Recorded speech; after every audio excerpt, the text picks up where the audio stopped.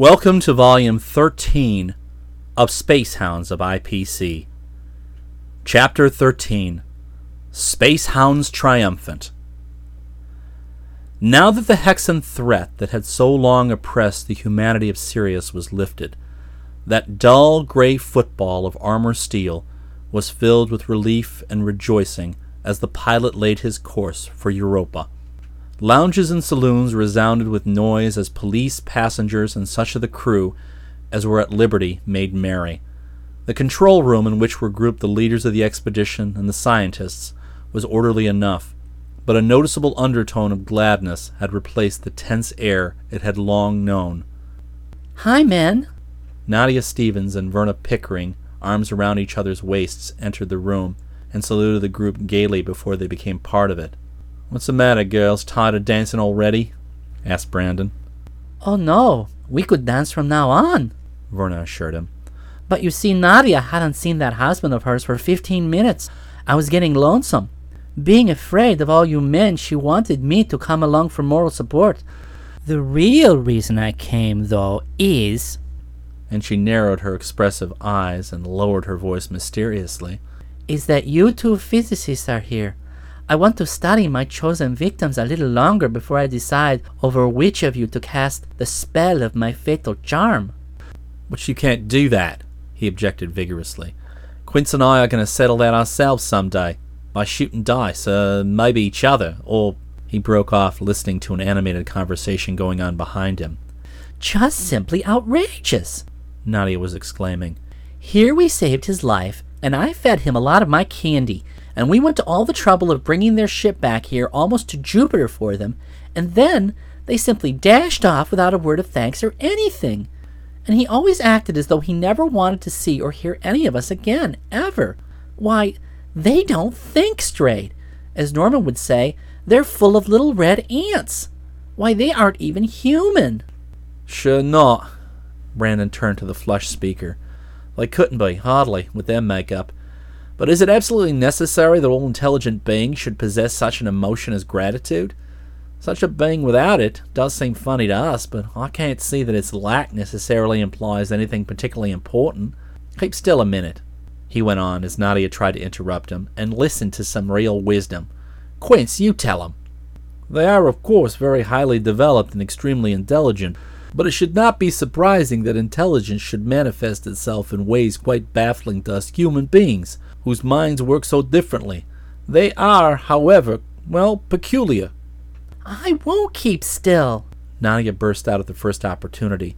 "I don't want to talk about those hideous things any more anyway. Come on, Steve. Let's go up and dance." Crowninshield turned to Verna with the obvious intention of leading her away, but Brandon interposed. "Sorry, Crown, but this lady is conducting a highly important psychological research experiment. So your purely social claims will have to wait until after the scientific work is done." "Why narrow the field of investigation?" laughed the girl. "I'd rather widen it myself. I might prefer a general, even to a physicist." They went up to the main saloon and joined the melee there, and after one dance with Verna, all he could claim in that crowd of men, Crowninshield turned to Brandon. "You two seem to know Miss Pickering extraordinarily well. Would I be stepping on your toes if I gave her a play?"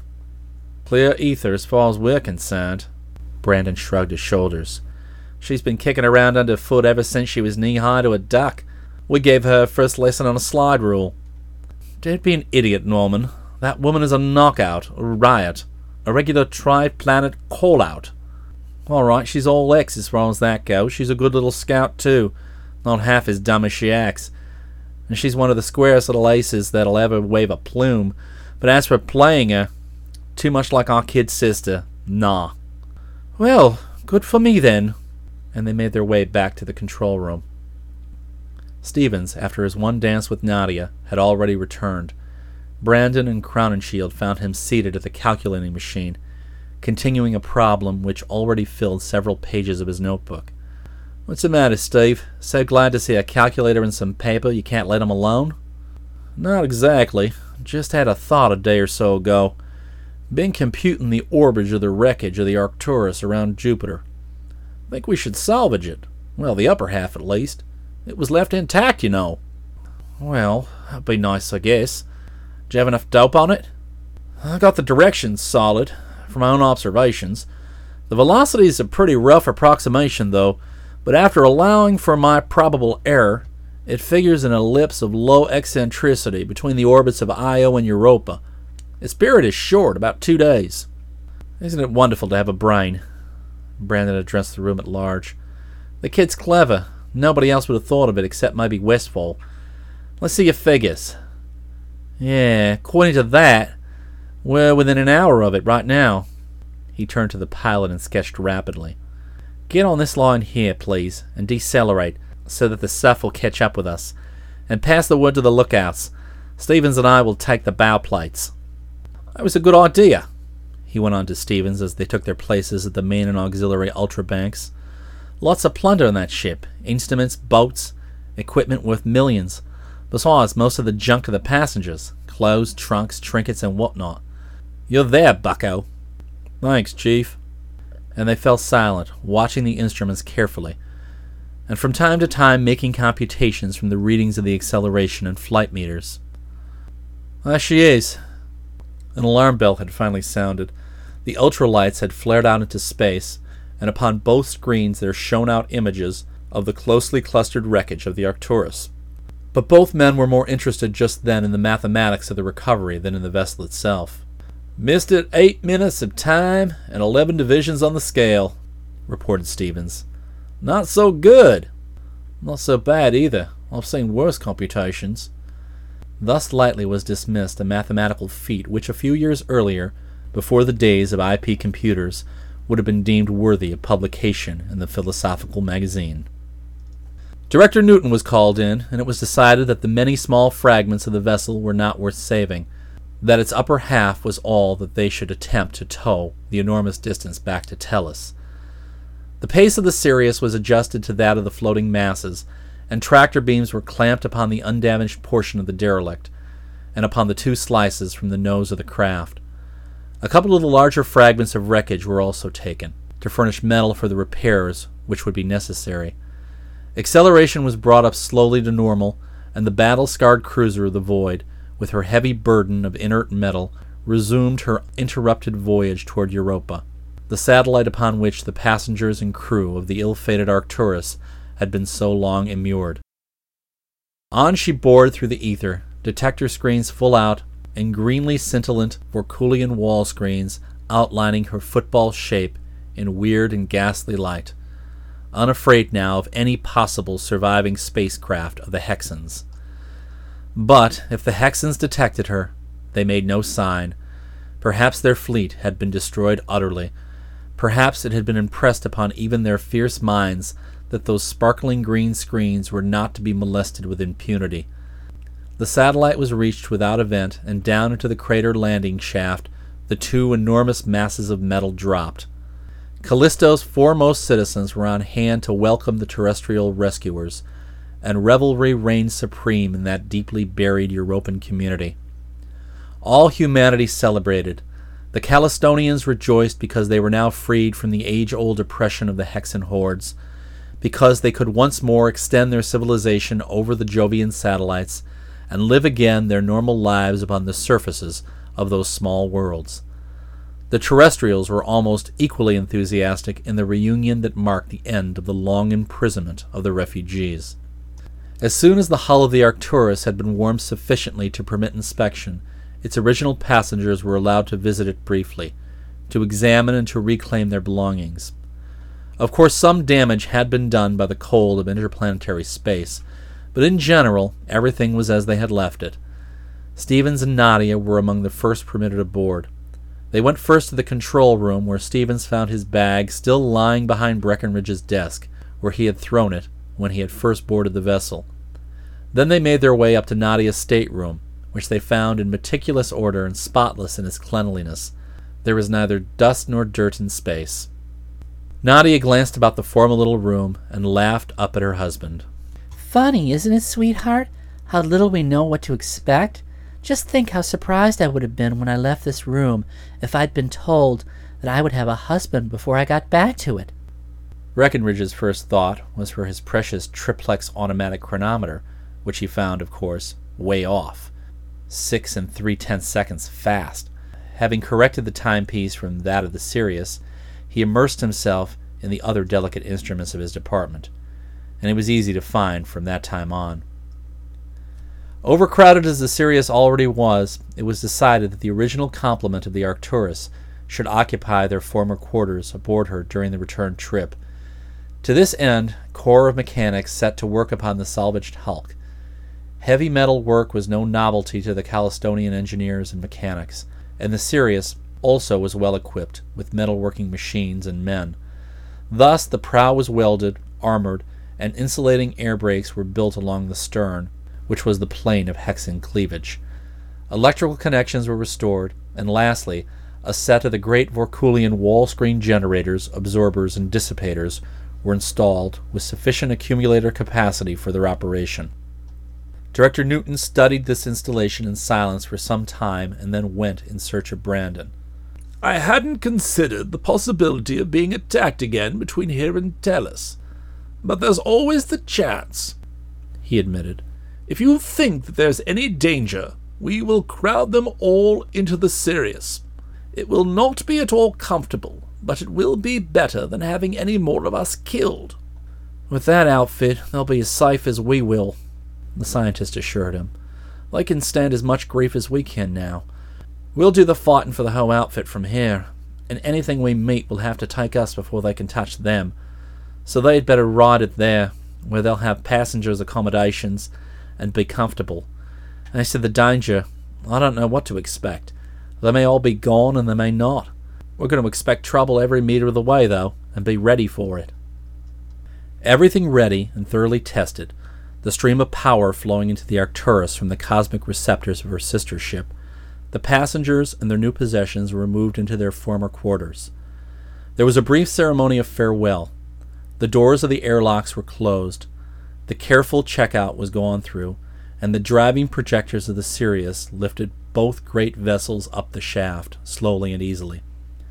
And after them, as long as they could be seen, stared the thousands of Calistonians who thronged the great shaft's floors. Many of the spectators were not, strictly speaking, Calistonians at all.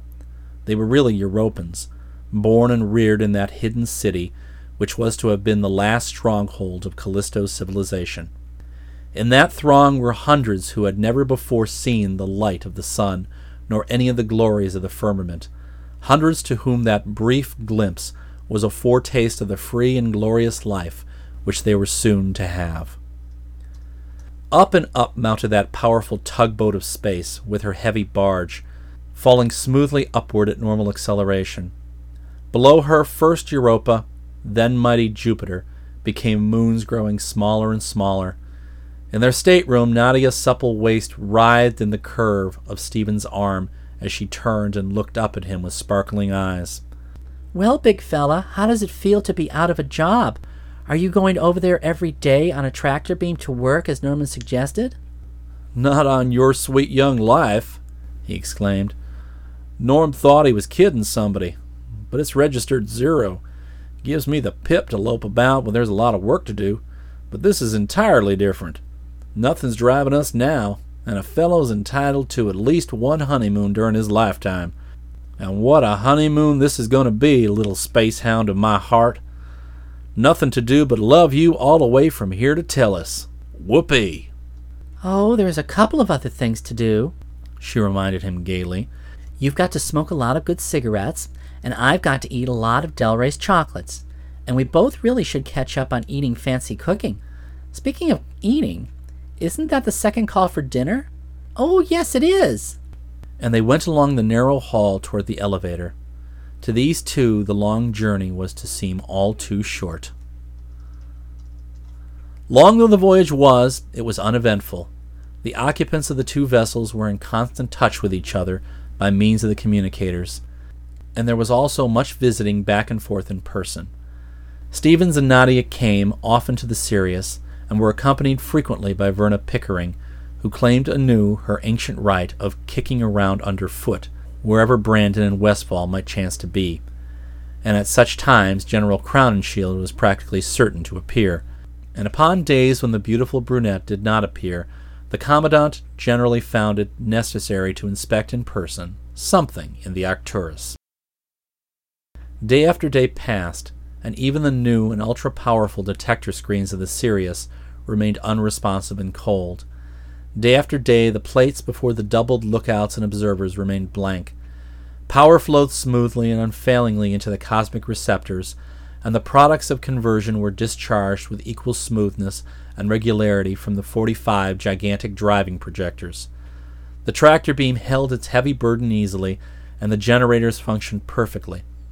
And finally a planet began to loom up in the stern lookout plates. Verna, the irrepressible, was in the control room of the Sirius, quarreling adroitly with Brandon and deftly flirting with Crown and Shield. Glancing into the control room, she saw the planet in its end block, and then studied the instruments briefly. "We're heading for Mars," she declared with conviction. "I thought it looked that way yesterday, but I suppose it must be only apparent, a trick of piloting or something about the orbit. I thought, of course, you were taking us back home, but you can't possibly get to Tellus on any course like this." "Sure not," Brandon replied easily. "Certainly it's Mars. Isn't that where the Arcturus started out for? Whoever said we were going to Tellus? Of course, if any of the passengers want to go right back, the IPC will undoubtedly furnish transportation gratis. But paste this in your hat, Verna, for future reference. When space hounds start out to go anywhere, they go there, even if they have to spend a year or so minus time to do it." Closer and closer they approached the red planet, swinging around in a wide arc in order to make their course coincide exactly with the pilot ray of check station M14, which was now precisely in its scheduled location in space. At the chief pilot's desk in the control room of Arcturus, Breckenridge checked in with the station, then calculated rapidly the instant of their touching the specially built bumper platforms of spring steel, hemp, and fiber which awaited them upon the Martian dock of the Interplanetary Corporation. Within range of the terminal, he plugged into it, waited until the tiny light flashed its green message of attention, and reported.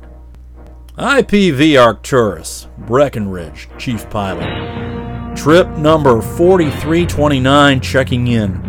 469 days, 15 hours, 11 minutes, 38 and 7/10 seconds. Minus." The end.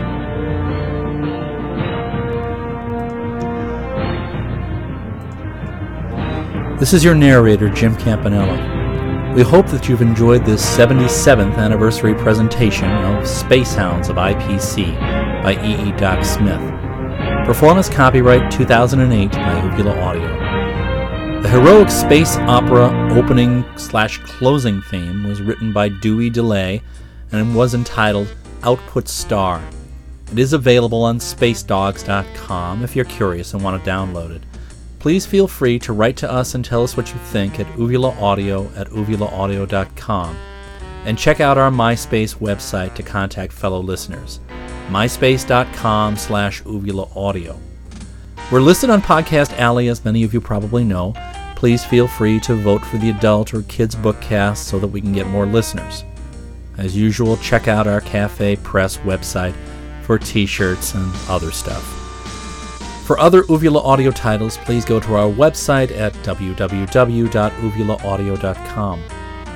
The new podcast coming up will be The Enchanted Isle of You by L. Frank Baum on the Kids podcast stream, and that'll be coming out in the next week or so.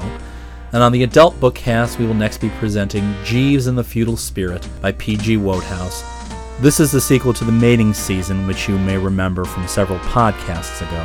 Future adult podcasts will include the pulp novel by Paul Ernst, Justice Incorporated. Ernst wrote under the house name of Kenneth Robeson, as did Lester Dent. You guys wanted a progressive pulp writer from the 1930s. Well, this guy's the real thing, as you'll see. Okay, now that our listeners number in the thousands, we will try another contest. It may be nice to actually get a contestant this time. Previous contests were probably too complicated, asking you guys trivial questions about music and other stuff. This contest will be a simple one. The first person to email us after this podcast goes out with their name and address will get a free Uvula Audio t-shirt mailed to them. Please include your size in the email. Email us at uvulaaudio@uvulaaudio.com. In return, we ask only that you email us back a photo of you wearing the t-shirt so that we can post it to the Uvula Audio website to a new contest webpage for winners that we will start soon. That is, if we ever actually get any response to this contest. By the way, it should be self-evident that anyone having any connection to Uvula Audio is not eligible for the contest. From all of us at Uvula Audio, we thank you.